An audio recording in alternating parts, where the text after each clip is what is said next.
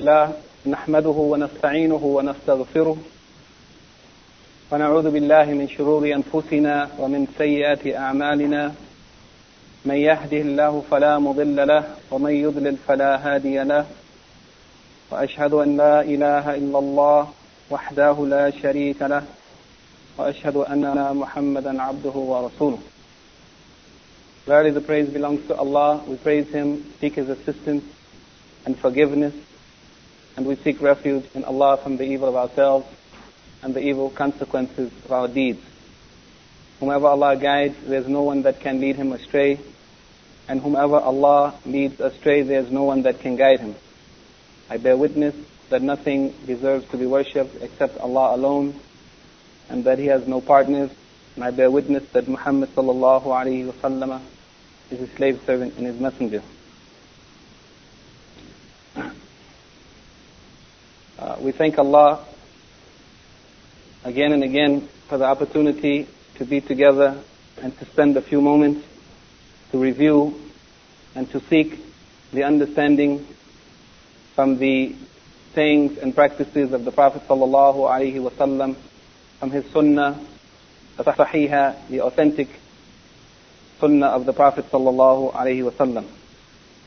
In our previous class, we discussed the second hadith, which gave us the description of the wudu or ablution of the Prophet sallallahu alaihi wasallam, and that was the hadith reported by Al-Bukhari and Muslim on the authority of Abdullah ibn Zayd radiyallahu anhu. In that hadith, as in the previous hadith, we discussed those details of how Abdullah ibn Zayd demonstrated in practical application the manner of the Prophet sallallahu alaihi wasallam in performing his ablution. And we also mentioned that there were some points which were given more detail or clearly in the hadith of Abdullah ibn Zayd, increasing the clarification and understanding from what we collected in the hadith of Uthman ibn Affan radiyallahu anhu from the previous hadith of the week before. And we said in summary that from that hadith of Abdullah ibn Zayd, in which he demonstrated to the people the wudu of the Prophet sallallahu alaihi wasallam, and it was reported that he poured some water from a container on his hands and washed them twice. In the hadith of Abdullah ibn Zayd, it is reported that he poured water from the container and washed his hands twice, as opposed to the hadith of Uthman ibn Affan, in which he mentioned 3 times. Then he rinsed his mouth 3 times and washed his nose with water 3 times by putting water in it and blowing it out. So, he washed his face 3 times, and after that he washed his forearms up to his elbows twice, and then passed wet hands over his head from its front to its back and vice versa, beginning from the front and taking them to the back of the head up to the nape of the neck, and then brought them to the front again from where he started, and washed his feet up to the ankles. This is the description of the wudu of the Prophet sallallahu alaihi wasallam as reported by Al-Bukhari and Muslim on the authority of Abdullah ibn Zayd. And we said that there were some differences in that report that came from Abdullah ibn Zayd radiyallahu anhu as compared to the hadith of Uthman ibn Affan radiyallahu anhu. And the Shaykh Abdullah ibn Abdurrahman Ali Bassam, in his book Taysir al-Allam Sharh Umdatul Ahkam, he mentioned some points from that hadith which were additional to the points that were mentioned in the hadith of Uthman, and from them he said that it was made clear in this narration of Abdullah ibn Zayd that al-madmada and al-istinshaq, both of them, washing the mouth and nose, that they were done 3 times, min salati ghurfat, from 3 handfuls. In this hadith of Abdullah ibn Zayd, it is clear in the text of the hadith that he rinsed his mouth and his nose 3 times from only 3 handfuls of water. And that was not made clear in the hadith of Uthman, but it was just mentioned in general. In this hadith, he was more clear. or the one who described his performance of the wudu was more clear. Also, the Shaykh, he said, in the previous hadith, the hadith of Uthman radiallahu anhu, wa alaikum assalam wa barakatuh, hadith of Uthman, it is mentioned that he washed his hands. You have to get from one of the brothers. This is my copy. Huh? We will get from them, inshallah. In the hadith of Uthman, he mentioned that he washed his hands 3 times. And in this hadith, the hadith of Abdullah ibn Zayd radiallahu anhu, he mentioned 2 times only. And both of these reports are authentic. Both of them reported by Al-Bukhari and Muslim. And from this we said, the Shaykh, he said, or he mentioned that it is permissible, as recorded in Al-Bukhari and Muslim, that the Prophet ﷺ sometimes washed the parts of the body 1 time, and sometimes he washed them 2 times, and sometimes he washed them 3 times. And in this hadith, it became clear that even it was permissible to wash some parts 2 times while the others washing them 3 times. Of course, that's excluding the head, which is washed 1 time, according to the most authoritative and the majority of the reports in the authentic hadith. Also in this hadith of Abdullah ibn Zayd, he said, ثُمَّ أَدْخَلَ يَدَهُ فَغَسَلَ وَجْهَهُ ثَلَاثًا. Then he put his hand in the water and washed his face. In this narration it mentioned that he put 1 hand, and this is the way it was reported by Imam Muslim, and also it was reported like this in the majority of the narrations of Al-Imam Al-Bukhari, that he put 1 hand in the water. Al-Imam Al-Nawawi rahimahullah, he said, after mentioning these reports, he said this is an indication or proof that to wash the face with 1 hand is also sunnah. It is a sunnah to wash the face even with 1 hand, but the opinion of the majority of the scholars, the Jumhur, and it is the most widespread opinion of the scholars, is that it is mustahab to wash the face with 2 hands, and that this is better and closer to making more perfection in washing the face completely, al-isbagh in wudu. Then he said that also in this hadith, or in the previous hadith, the wording of the hadith of Uthman ibn Affan, ثُمَّ مَسَحَ بِرَأْسِهِ. Then he wiped بِرَأْسِهِ, his head. The letter here, ba, was understood by some of the scholars, as it was understood in the ayah in the Quran, that when Allah ordered to wipe the head, He used this letter ba. Some of them understood that it means a part of the head. A part. That it's not necessary to wipe the whole of the head. But in this report of Abdullah ibn Zayd, the expression came more clear, and he said he wiped his head without the use of the letter ba. Here, the Shaykh, he says, in this narration, it became clear that he wiped the whole of his head, not part of it, but the whole of his head. And it also became clear in this narration exactly how did he wipe his head, the manner that he wiped his head.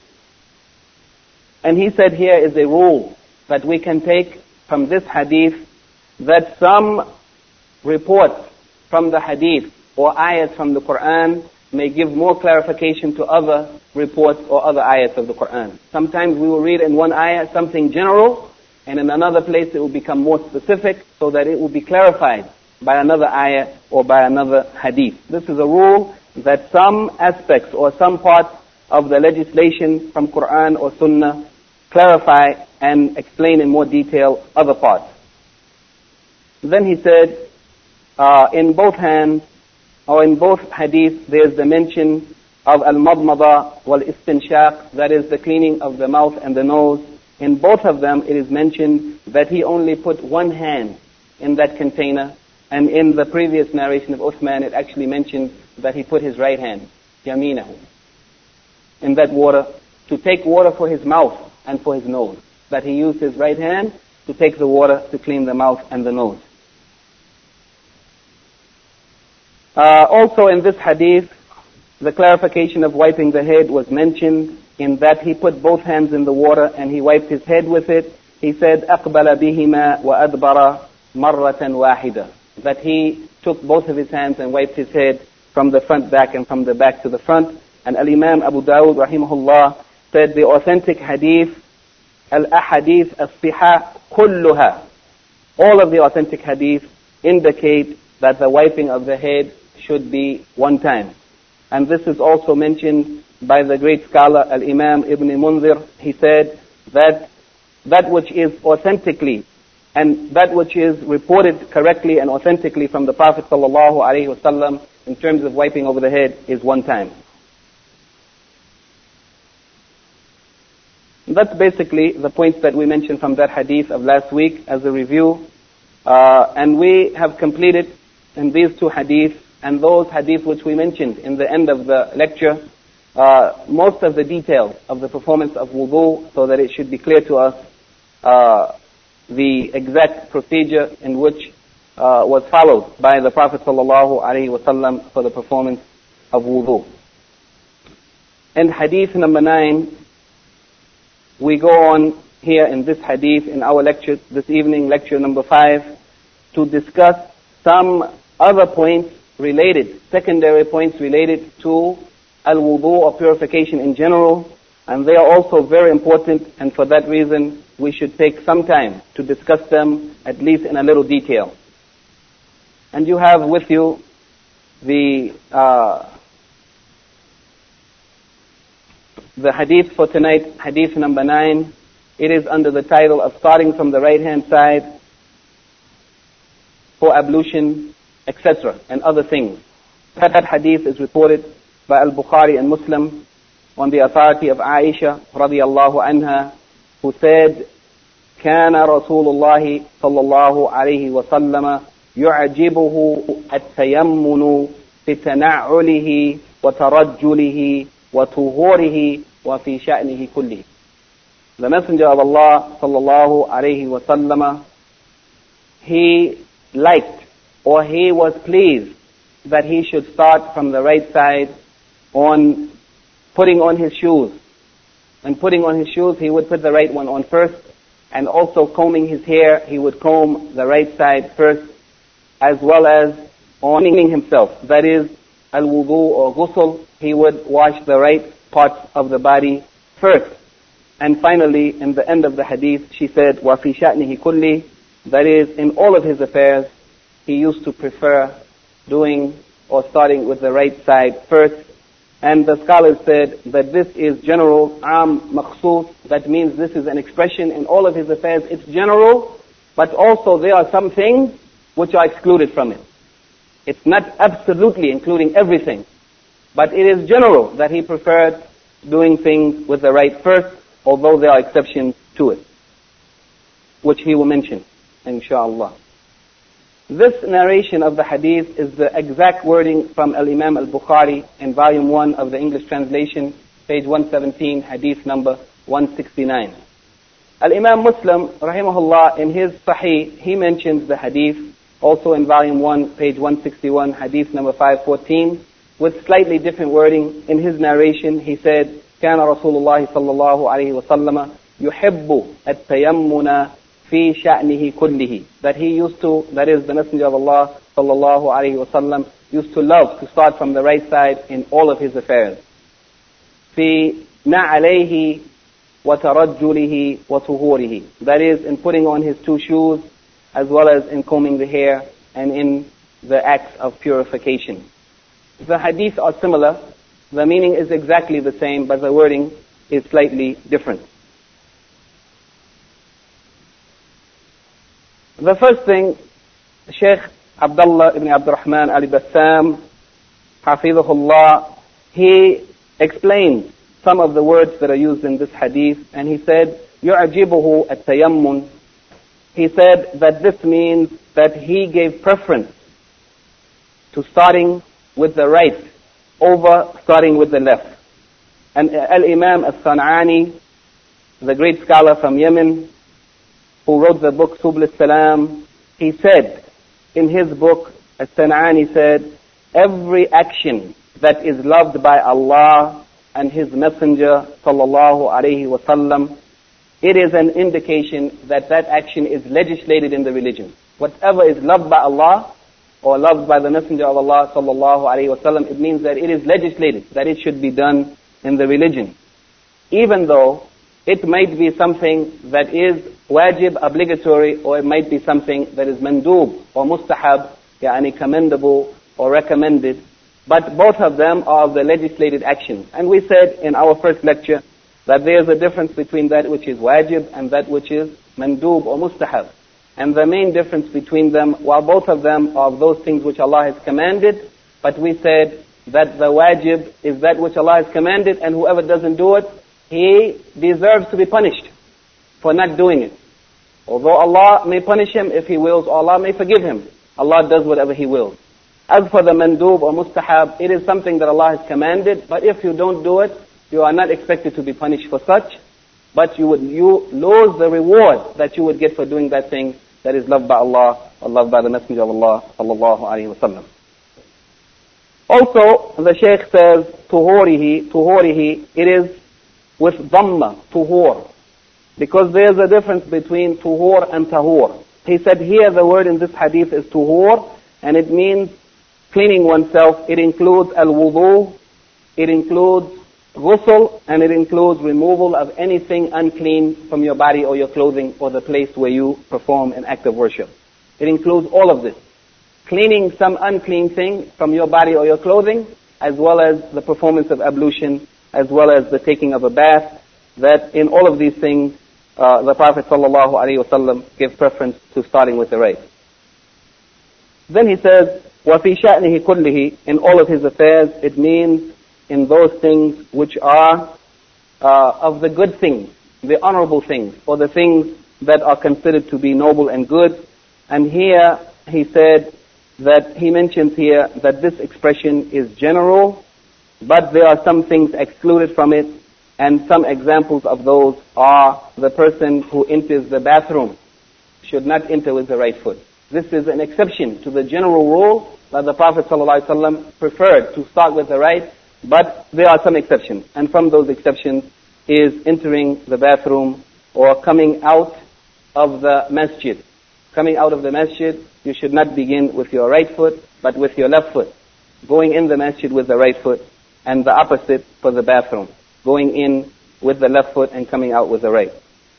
And there are so many other things like this that are exceptions, but the general rule is that the Prophet ﷺ preferred or gave preference to starting with the right.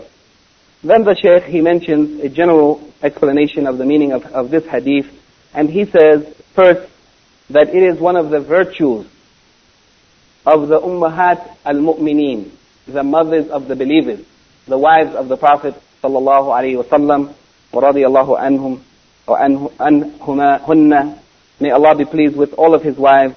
It was from their superiority and their station, high station above others, and especially the al-Hafiza, al-Alima, al-Siddiqa, that is the one who memorized so much of the hadith of the Prophet ﷺ, and she was a scholar. And of the truthful, she was the daughter of Abu Bakr as-Siddiq, that is Aisha radiallahu anha, that they, and she in particular, narrated for this ummah, for the nation, the people, the community of Muhammad sallallahu alaihi wasallam, so many of his actions.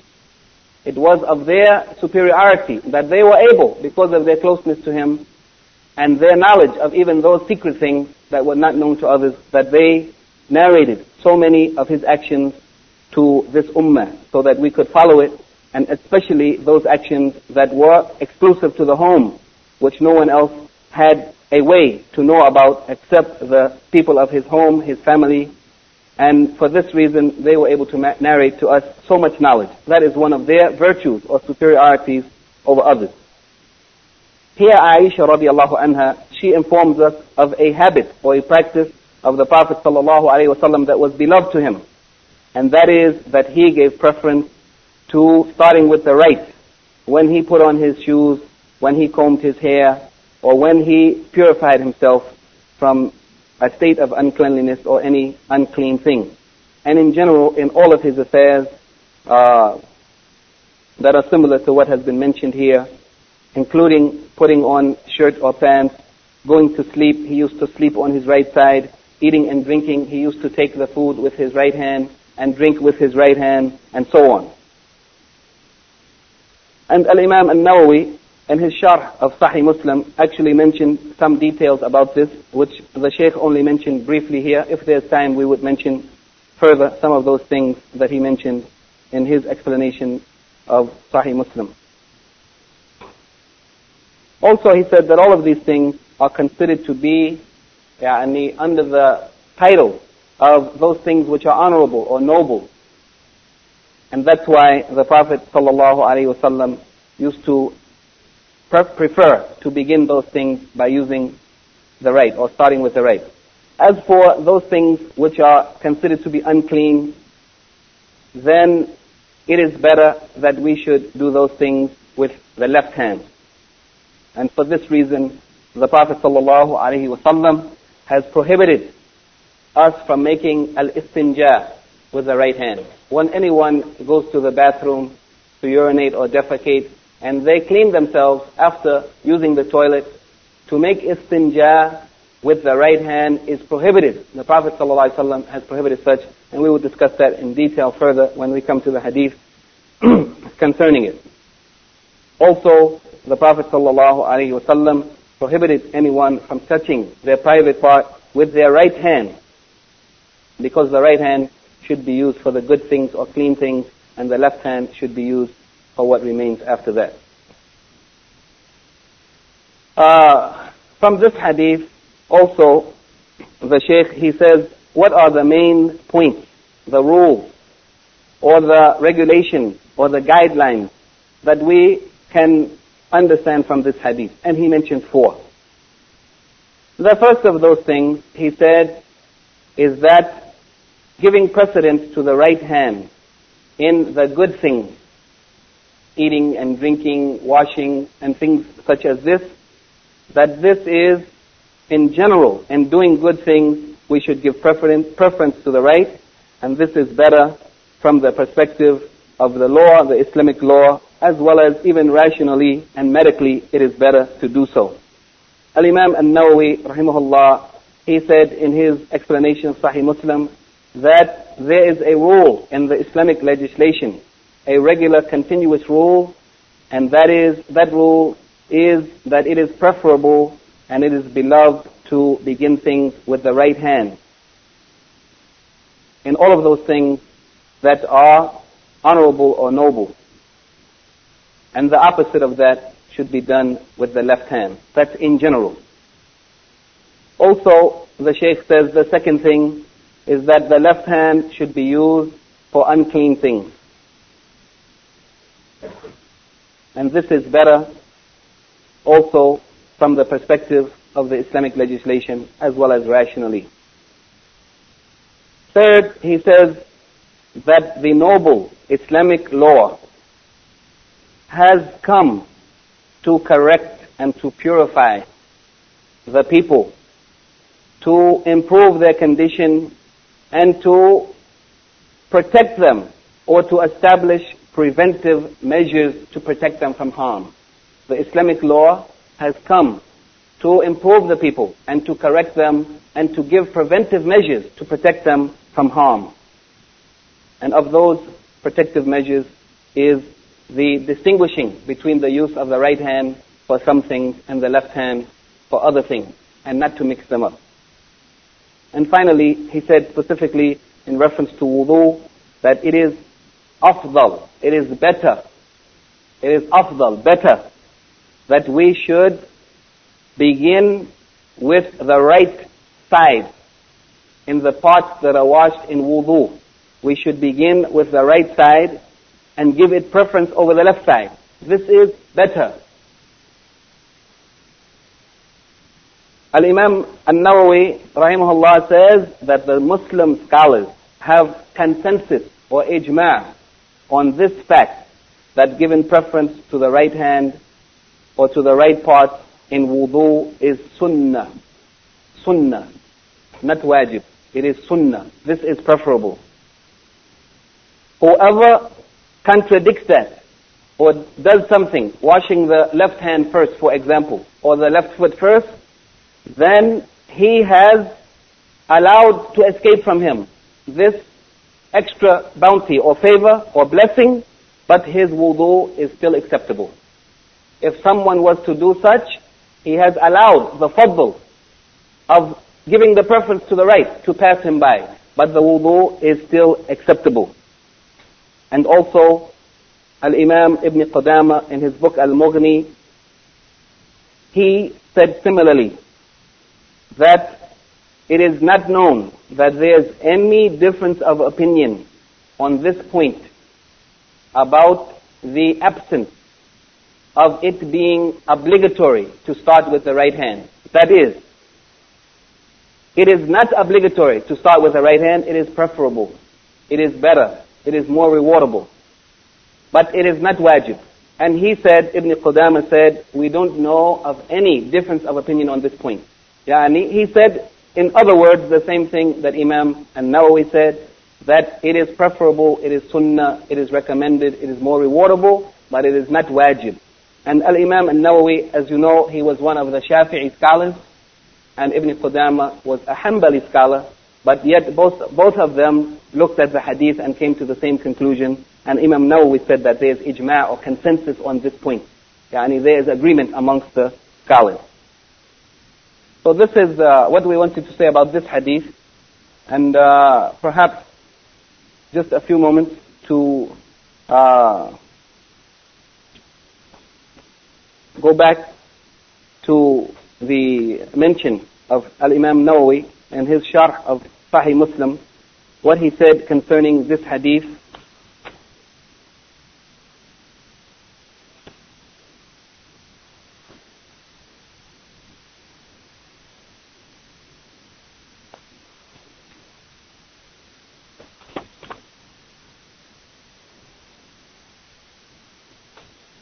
Now, under the hadith that the Messenger of Allah sallallahu alaihi wasallam used to love to begin with the right hand in all of his affairs, and putting on his shoes, combing his hair, etc.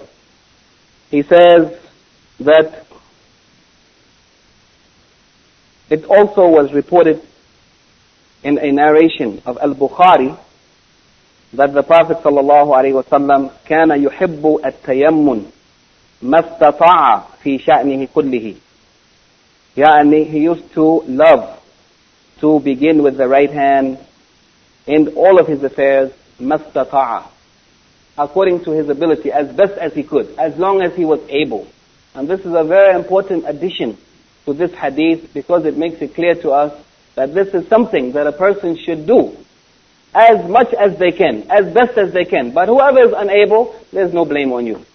The Prophet ﷺ has come as a mercy, with a way of ease for the people. That is, this is something, though he loved to do it, but as long as you are able to do it. Whoever is not able, there's no blame on you. There's no harm. There's no fault for you in that case where you are not able. But when you are able, then you should take advantage of the opportunity to do that which is preferable and that which is loved by Allah, and get the extra reward.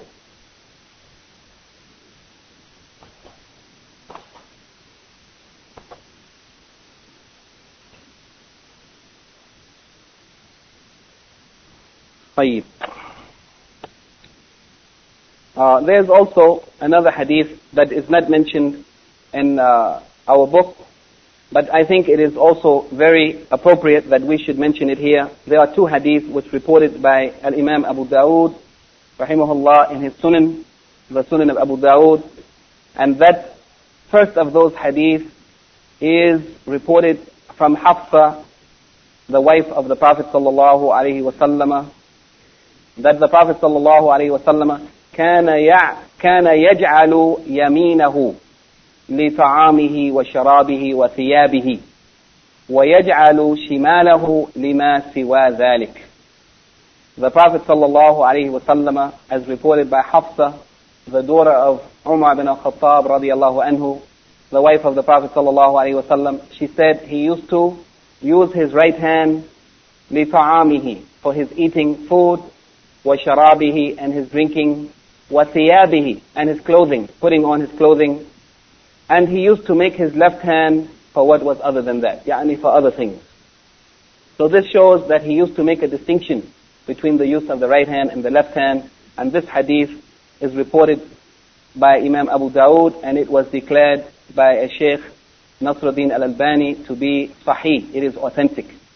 And so also the second hadith is also authenticated, reported by Abu Dawood, this one from Aisha radiallahu anha. She said that the hand of the Messenger of Allah sallallahu alayhi wasallam, his right hand, yadu Rasulillahi sallallahu alayhi wasallam yumna, لِتُهُورِهِ, it was for his purification, لِتُهُورِهِ وَطَعَامِهِ, and for his eating. He used to use his right hand, وَكَانَتْ يَدُهُ الْيُسْرَى, and his left hand, لِخَلَائِهِ وَمَا كَانَ مِنَ الْأَذَى, and for, he used to use his left hand when he went to the bathroom to relieve himself, and for other such things that are harmful or unclean. So again, here in these hadith, both of them, it makes clear what we already mentioned from the hadith of Al-Bukhari, but there is some more details mentioned in these two hadiths, that the Prophet ﷺ used to make a distinction between the use of the right and the left hand. The important thing in this hadith is that it is preferable, it is recommended, it is something loved by Allah. The Prophet ﷺ used to love to begin with his right hand in those things, and we should follow that practice. In wudu, in ghusl, in eating and drinking, sleeping on the right side, going into the masjid with the right foot, and so on.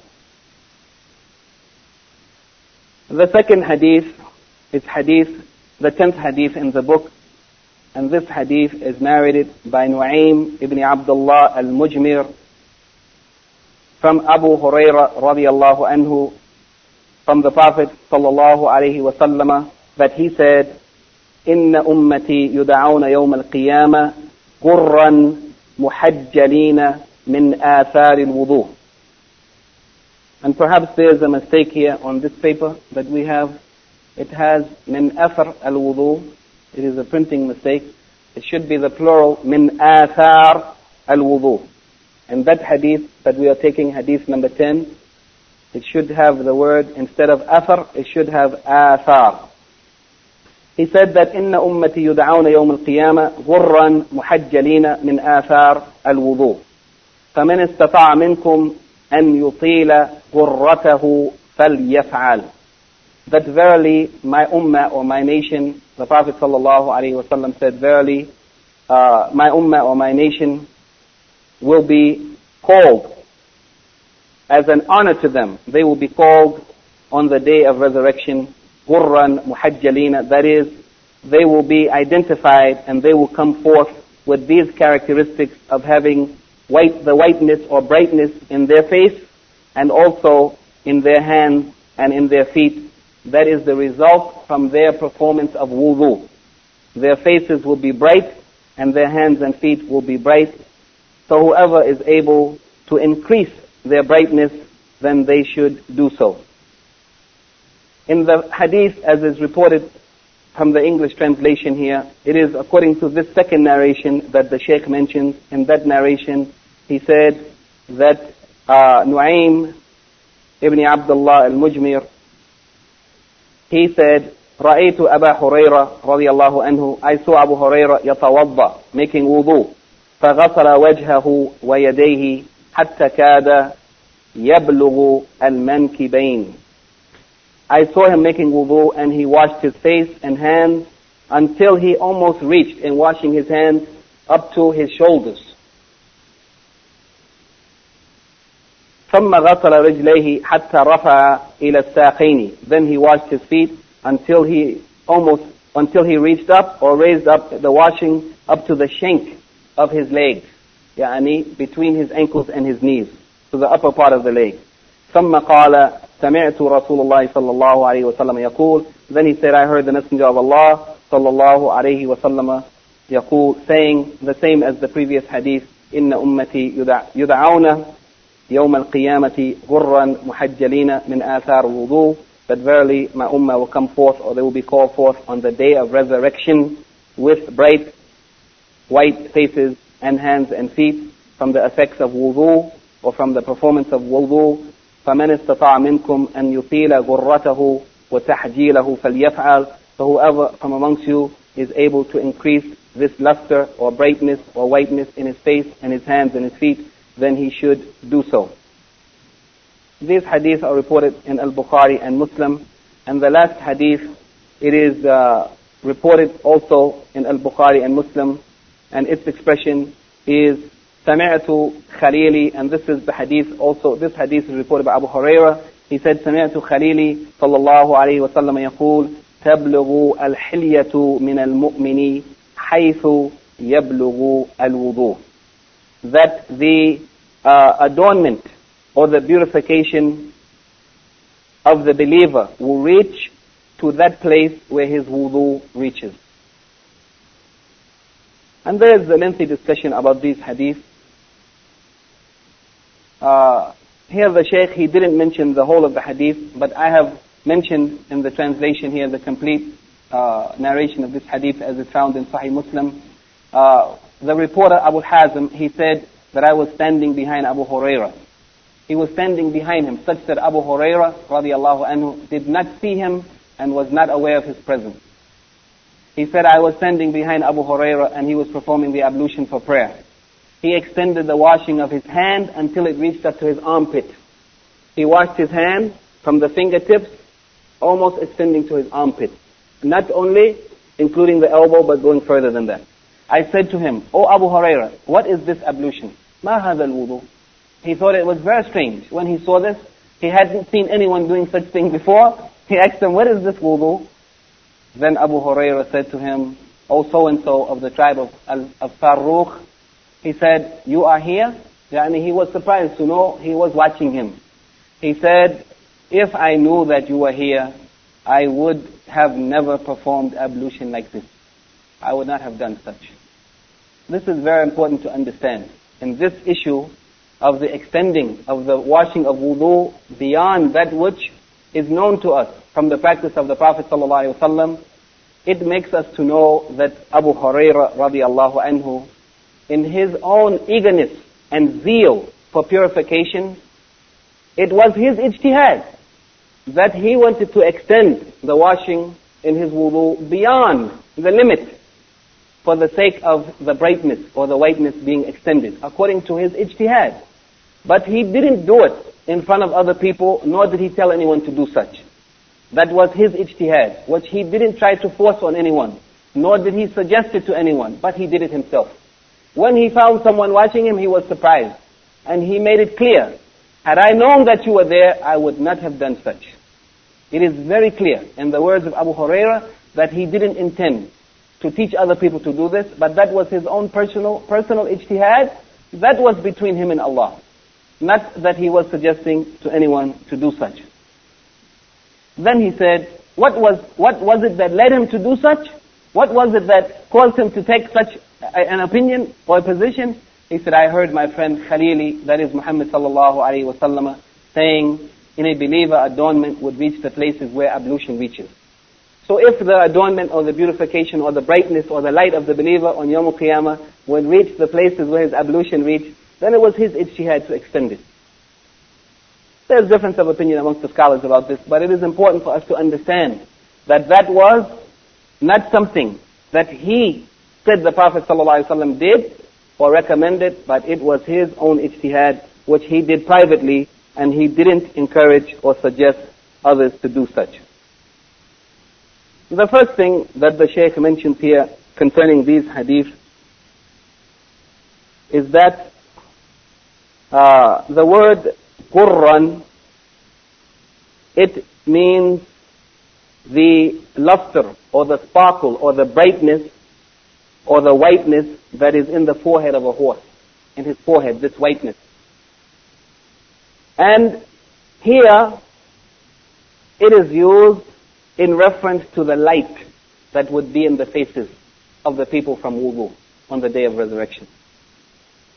Then he said, muhajjalina, this means a tahjil, it means also the whiteness, but the whiteness that is in the forelegs and the hind legs of the horse. On the bottom of his leg, that whiteness that's on his forelegs or hind legs, this is called tahjil. And the intended meaning here is the light that would be in those parts of the believer on Yawm al-Qiyamah, from his hands and from his feet, from his performance of wudu in this life. And this is a comparison between the brightness and the light that's in the forehead or the hind legs or forelegs of the horse. Then he says, the general meaning of this hadith is that the Prophet sallallahu alaihi wasallam has given good news to his ummah. Good news to his ummah. That Allah subhanahu wa ta'ala has given special consideration and special status to the ummah of Muhammad sallallahu alaihi wasallam by this sign of superiority. And it would be an honor for them on Yawm al-Qiyamah and a distinction for them over the rest of the nations, of the other prophets of the previous nations. This would be a special distinction for the ummah of Muhammad sallallahu alaihi wasallam, so that they would be called forth and they would come forth amongst all of the people of creation with their faces and their hands and their feet glittering with the light that is the result of their performance continuously in this world of al-wudu. It is the result of this great act of worship. Al-wudu is an act of worship. It is not just for the sake of cleaning oneself so that you can be clean. We find many people of the non-Muslims, they are very clean, some of them, taking baths regularly, washing, cleaning, trying to keep their house clean, their clothes clean, but not as an act of worship, just for the sake of cleanliness. But for us, wudu is not only for the sake of cleanliness, for health reasons, but it is in fact an act of worship, a great act of worship. And for this, the performance of this great act of worship, al-wudu, and repeating it in washing the parts of the body over and over and over again in this world, seeking the pleasure of Allah and seeking the reward of Allah, then Allah will give us this great reward that would be especially for the ummah of Muhammad sallallahu alaihi wasallam. This is the great news from our Prophet Muhammad sallallahu alaihi wasallam, that there will be a great distinction for us on the day of judgment. Allah will give a special honor to the ummah of Muhammad, and it is a result of our being continuous and regular in performing wudu in the proper manner and seeking the pleasure of Allah by it and hoping for the reward of Allah. Then Abu Hurairah radiallahu anhu says that to the extent that a person extends the washing of the parts of the body in wudu, to that extent his ghurrah, or his brightness, would be extended. As long as he washed the parts of the body to a further extent, then his ghurrah and tahjeel, it would also be extended. This is what Abu Hurairah radiallahu anhu said, and he said this was based on the saying of the Prophet sallallahu alaihi wasallam that the adornment or the beautification of light of the believer on Yawm al-Qiyamah would reach that place where the wudu reaches. On this point, there is difference of opinion amongst the scholars, and it is important that we at least understand why there is difference of opinion and benefit from that difference of opinion. The first benefit from the difference of opinion amongst the scholars in such issues is that we will be more tolerant of others. If you read a hadith of the Prophet ﷺ and you understand that you should do something or you should not do something, or something is sunnah or something is wajib, you will always find that there are other people who read something different or read the same thing but understood it differently and hold a different opinion. Will we be tolerant or we will be harsh and stern that we are right and they are wrong? When we see that the scholars of Islam, who are not like you and I, but are great people who have extensive knowledge, that they also differed on these things, isn't it then an encouragement for us that we should be more tolerant of others? We should be tolerant. There are differences of opinion. It is natural that there would be differences of opinion. Of course, not every difference of opinion is acceptable. But when there is a difference of opinion based on evidence from the Quran and Sunnah, then it's tolerable. It doesn't mean that you have to force your opinion on others, but you can tolerate others. We can discuss with one another and share our evidences and try to come to a conclusion. But if we don't agree, we can tolerate others. We have to be tolerant. This is very important. So here, we see that not the scholars only, but a great companion of the Prophet ﷺ, who was the most prolific of all Sahaba in narrating hadith of the Messenger of Allah ﷺ, that is Abu Hurairah radiallahu anhu. May Allah be pleased with him. The scholars differed about extending the limits of those things that are obligatory to be washed in wudu. That in reference to the face, as well as the hands and the feet. the scholars differed about this. The majority of the scholars held the opinion that it is mustahab, that it is commendable, it is recommendable, it is loved, that you should extend the washing of the parts of the body in wudu past their limit. And that is based on this hadith of Abu Hurairah radiallahu anhu. Although they differed about how far you should extend it, can you just extend it a little past the elbow or further up the arm or up to the armpit as was done by Abu Hurairah? There's difference of opinion amongst them, but they said that it is mustahab to extend it beyond the limit of what is normally washed in wudu. The second opinion of those who said that it is not mustahab to extend the washing past the limit of what is obligatory in wudu is the opinion of Imam Malik rahimahullah. And also it is reported from Imam Ahmed rahimahullah, both of them holding the opinion that it is not mustahab to wash beyond those limits which are mentioned in the Quran and in the Sunnah. And this is also the opinion of Shaykh al-Islam Ibn Taymiyyah and his student Ibn al-Qayyim. And it was also the opinion of the Shaykh, of the author of this book.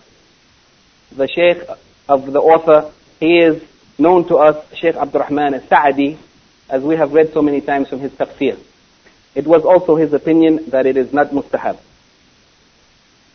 And their opinion that it's not mustahab also has evidence, just as the first opinion that it's mustahab has evidence. It was the practice of Abu Hurairah and his understanding that it should be done.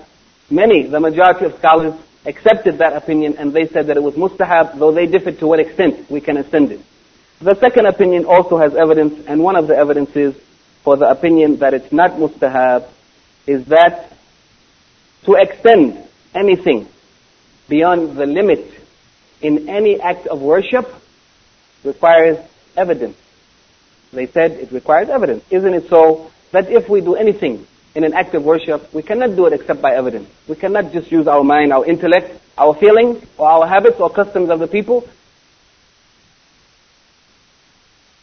Some proof.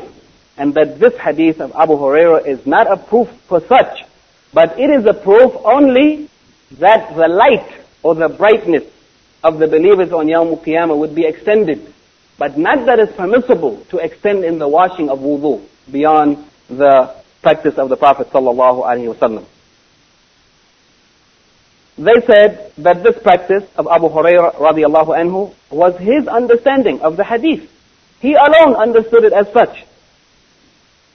And we cannot use his understanding as a proof if it is in contradiction to the clear text of the practice of the Prophet sallallahu alaihi wasallam. Especially when we didn't find even one other of the companions of the Prophet sallallahu alaihi wasallam saying such or doing such. Also,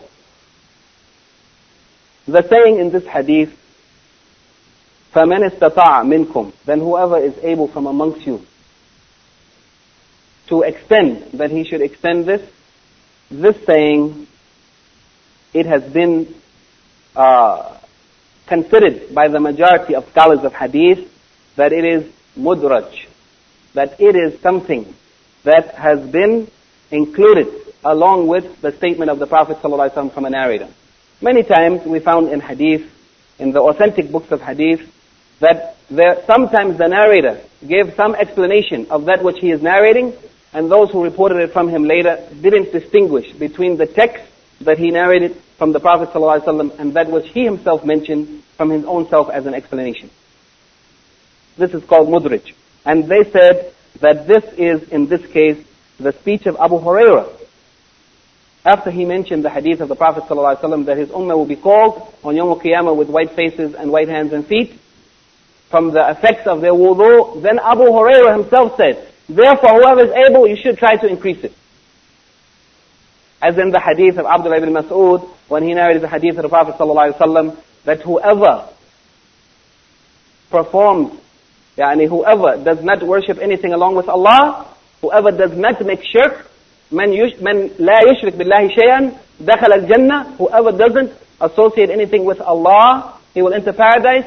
Then Abdullah ibn Mas'ud radiallahu anhu said from himself, he said, whoever does not worship anything with Allah would enter paradise, Then he said, then whoever worships something with Allah, he will not enter paradise.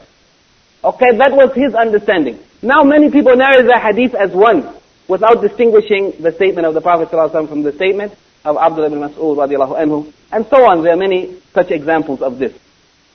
That the explanation of the narrator became combined with the statement of the Prophet sallallahu alaihi wasallam.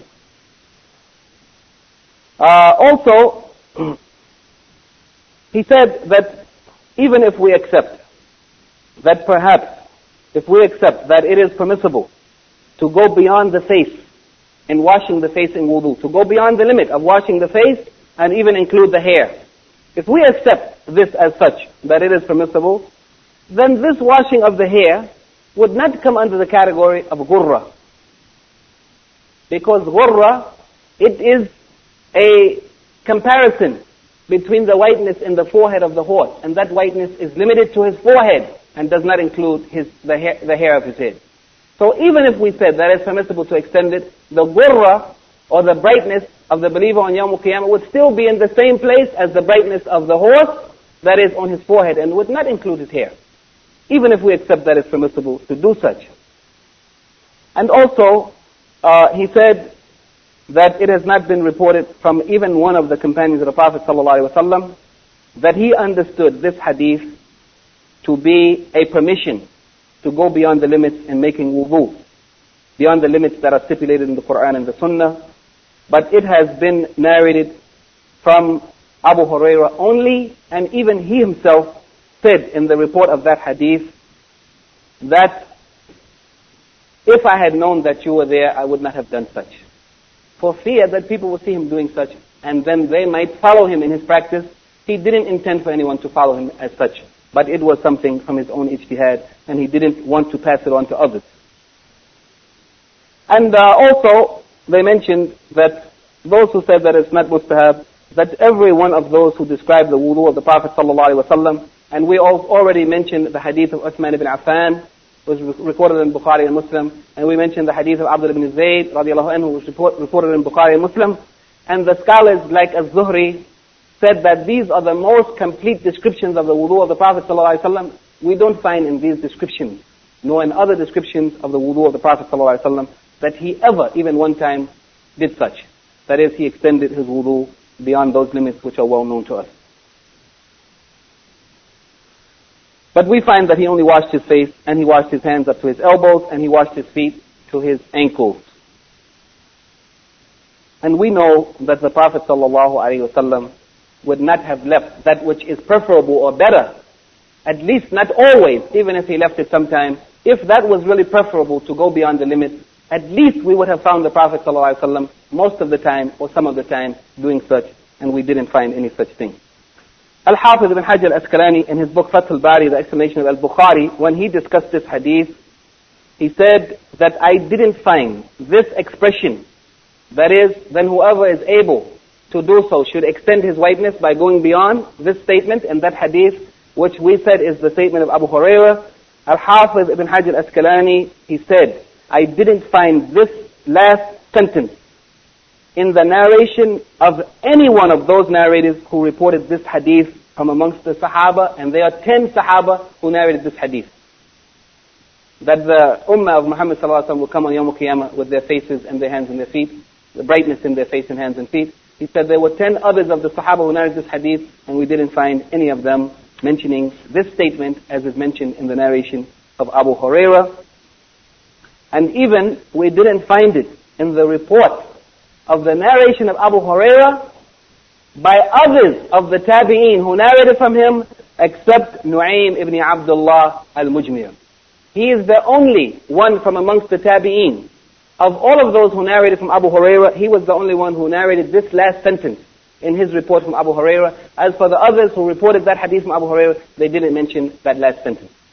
So Al-Hafiz ibn Hajar, and we know that he is one of the greatest of the scholars of hadith, he used to examine all narrations. In his explanation of Al-Bukhari, he used to mention so many other narrations from the books of Sunan and other books that support or clarify or add anything to those narrations which Imam Bukhari mentioned. And here on this point, he said in his search of all reports of hadith that he found in the books of hadith that were available to him then, he didn't find any of the Sahaba, nor any of the Tabi'een, even who narrated from Abu Hurairah saying such, except Nu'aym ibn Abdullah, rahimahullah.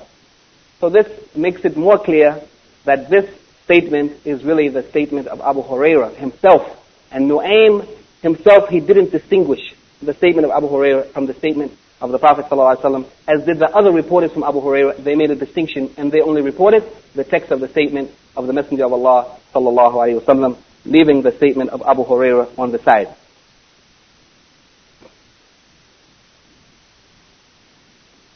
And finally, they said that even the ayah of the Quran has clarified and limited the places that should be washed in wudu to the elbows and to the ankles in washing the hands and feet. And this ayah of wudu is of the last ayats that were revealed of the Quran in the end of the life of the Prophet ﷺ, which makes us to know that it was not abrogated. Okay, there's also a lengthy further discussion that he mentions from other books, but this is the main essence of what he says about this particular hadith. And there's only maybe one more very, very important point before we end this hadith, and it is the mention here by Ibn al-Qayyim rahimahullah that it was the practice also, or it was the understanding or the position of the people of Al-Madinah that it is not mustahab to extend the washing of the parts of wudu beyond the limits that are mentioned in the Quran and Sunnah, and that there's also another hadith that is indirectly applicable here, although it is not specifically related to the extending of ablution, but it is related to going beyond the bounds in any act of worship, and particularly in wudu. And this hadith is reported by Al-Imam Ahmed, and Nasa'i, Ibn Majah, Abu Dawood, and Ibn Khuzaymah. And it is a sahih hadith, as mentioned by Al-Hafiz Ibn Hajar, that it came by many chains of narrators that are authentic. And he said in this hadith that the Prophet ﷺ was asked about al-wudu. So he showed him the wudu thalathan, washing the parts 3 times.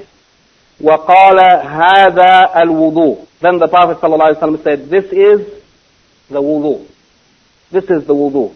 فَمَنْ زَادَ عَلَى هَذَا فَقَدْ أَسَاءَ وَتَعَدَّى وَظَلَمَ.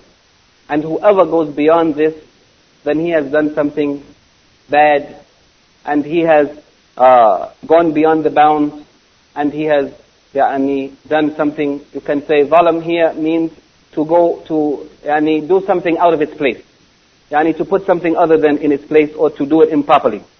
So here, this hadith was also mentioned that going beyond the bounds or the limits that have been legislated in the Quran and Sunnah, in those things that are limited, is unacceptable. It is something wrong. It is putting something out of its place, and it is improper. So whenever there is a limit to something, then we should stay within the limit, and if there is no limit, then that's different.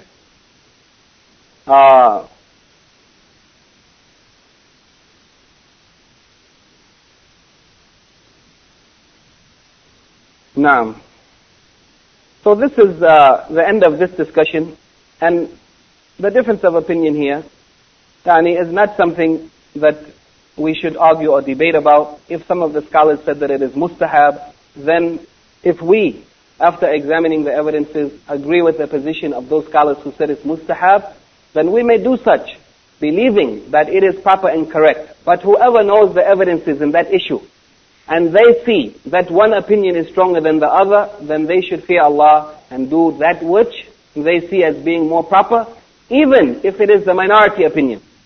Even if it is the minority opinion. Even if it is contrary to the opinion of your madhab that you have been raised in your country. You should follow the stronger evidence, and you should follow the opinion that's closer to being the real practice of the Prophet ﷺ in all things and in all acts. It is not something to argue and debate about, but it is a matter of making effort and reflecting upon and searching and comparing those issues about which there is ikhtilaf and trying to find the most correct opinion and following it, seeking the pleasure of Allah and doing that which would be more pleasing to Allah and closer to the sunnah of the Prophet sallallahu alaihi wasallam. If there are any questions or any comments or any corrections, we have about 3 minutes or 2 minutes before the adhan. If there's any question about the first topic of starting with the right hand, or about the matter of extending the brightness. Naam.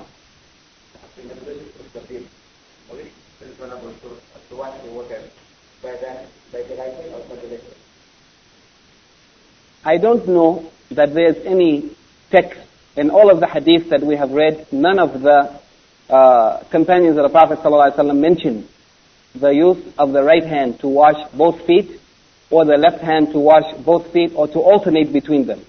Nor did the scholars who explain those hadiths mention such a point, which means that they left it open to the person.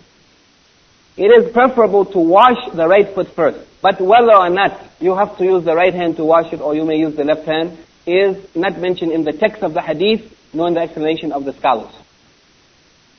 So that means it is open until we found that there is some text clarifying or some text showing that it is better or preferable or mustahab, and Allah knows best. Putting on stuff after the performance.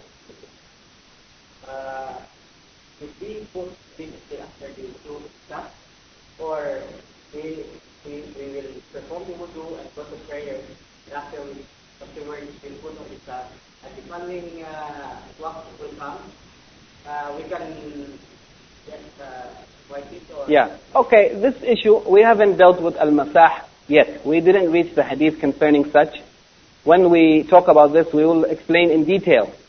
But I will say to you that it is permissible that you put the socks on immediately, or you may delay to put the socks on. But the permission for wiping over the socks requires, as a condition, that when you put those socks on, you should have been in a state of wudu, state of purification. If you made wudu, and then you went to pray, and you stayed in wudu, and when you came back you put socks on, there's no harm. But if you delayed putting the socks on until you invalidated your wudu, then you put the socks on, then you are not allowed to wipe over the socks, because one of the conditions for wiping over the socks is that you should have put the socks on while your feet was clean, as the Prophet ﷺ said in the hadith of Al-Mughira. He said that no need. When he bent down to take off his socks, he said no need, because I have put my feet in these socks after cleaning them. I put them on in a state of cleanliness, purification.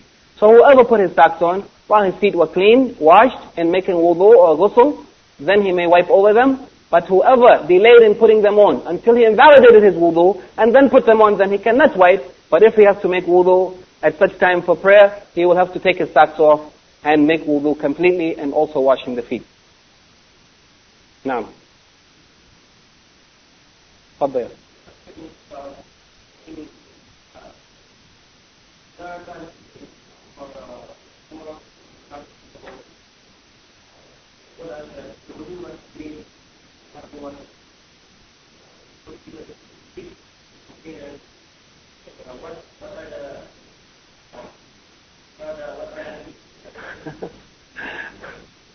They said it's forbidden to make wudu except in running water.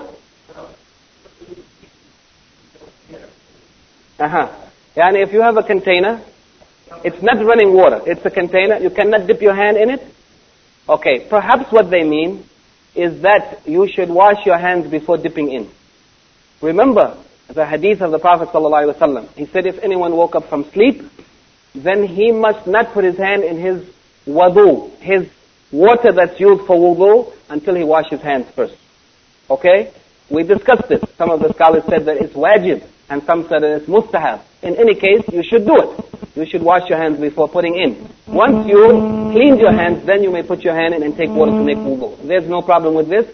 This is actually the practice of the Prophet ﷺ. That's exactly what was done by Uthman ibn Affan when he said, when they asked him to show us the wudu of the Prophet ﷺ, he called for water and he poured water on his hands. He didn't stick his hand in, but he poured water over his hands, washing his hands first.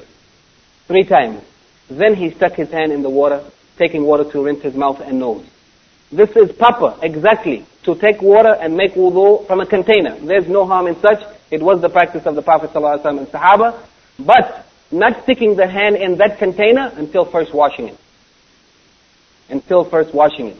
Maybe they meant that. But if they mean you cannot make wudu from a container, then we cannot accept such, because this is exactly the sunnah of the Prophet ﷺ. In fact, what we are doing, making wudu from water, faucet, running water, perhaps actually is more dangerous, because we take the chance that we are wasting water.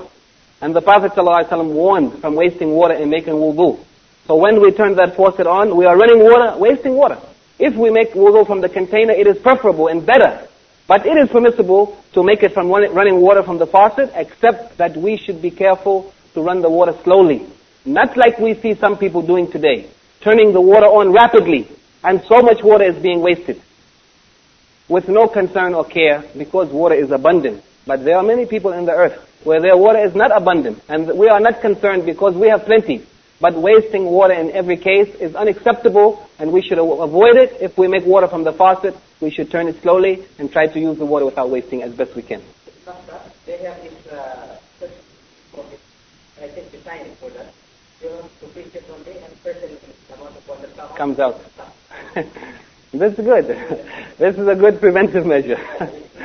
Now, okay, then فضل يا أخي.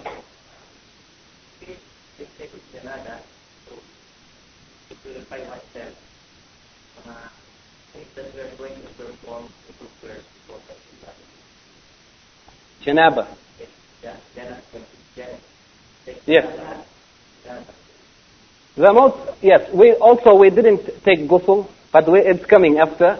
When we study, we will go in detail about this discussion. But you can say that it is from the sunnah of the Prophet ﷺ that he used to, after washing the private part, he used to perform wudu as part of ghusl. This is the sunnah of the Prophet ﷺ. And that was done in more than one way. In one report authentically narrated by Al-Bukhari, he used to make wudu completely. And then he will start washing the rest of the body, washing the head first, pouring 3 handfuls of water over the head, and then the right side and left side of the body, and finally washing the feet. In another narration, he used to make wudu except washing the feet. All of wudu exactly as we are performing wudu, except washing the feet.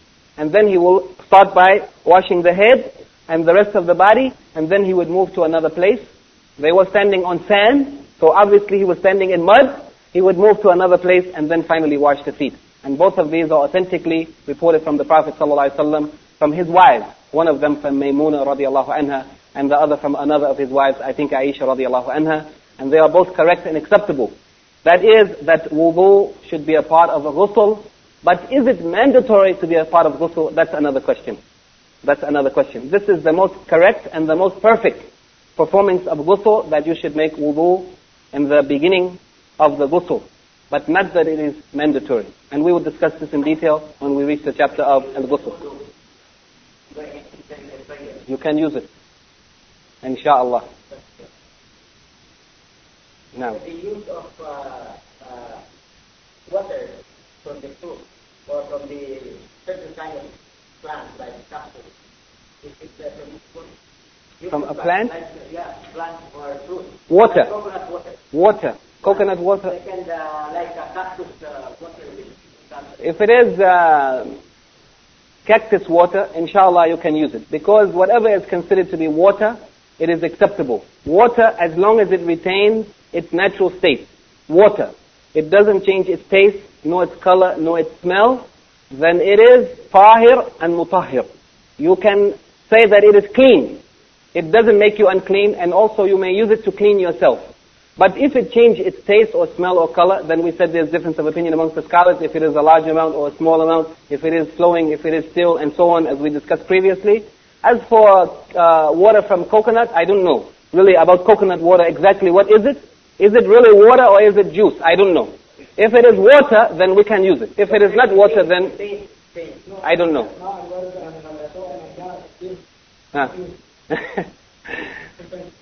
نعم. Okay. جزاكم الله خير. سبحانك اللهم وبحمدك أشهد أن لا إله إلا أنت أستغفرك وأتوب إليك.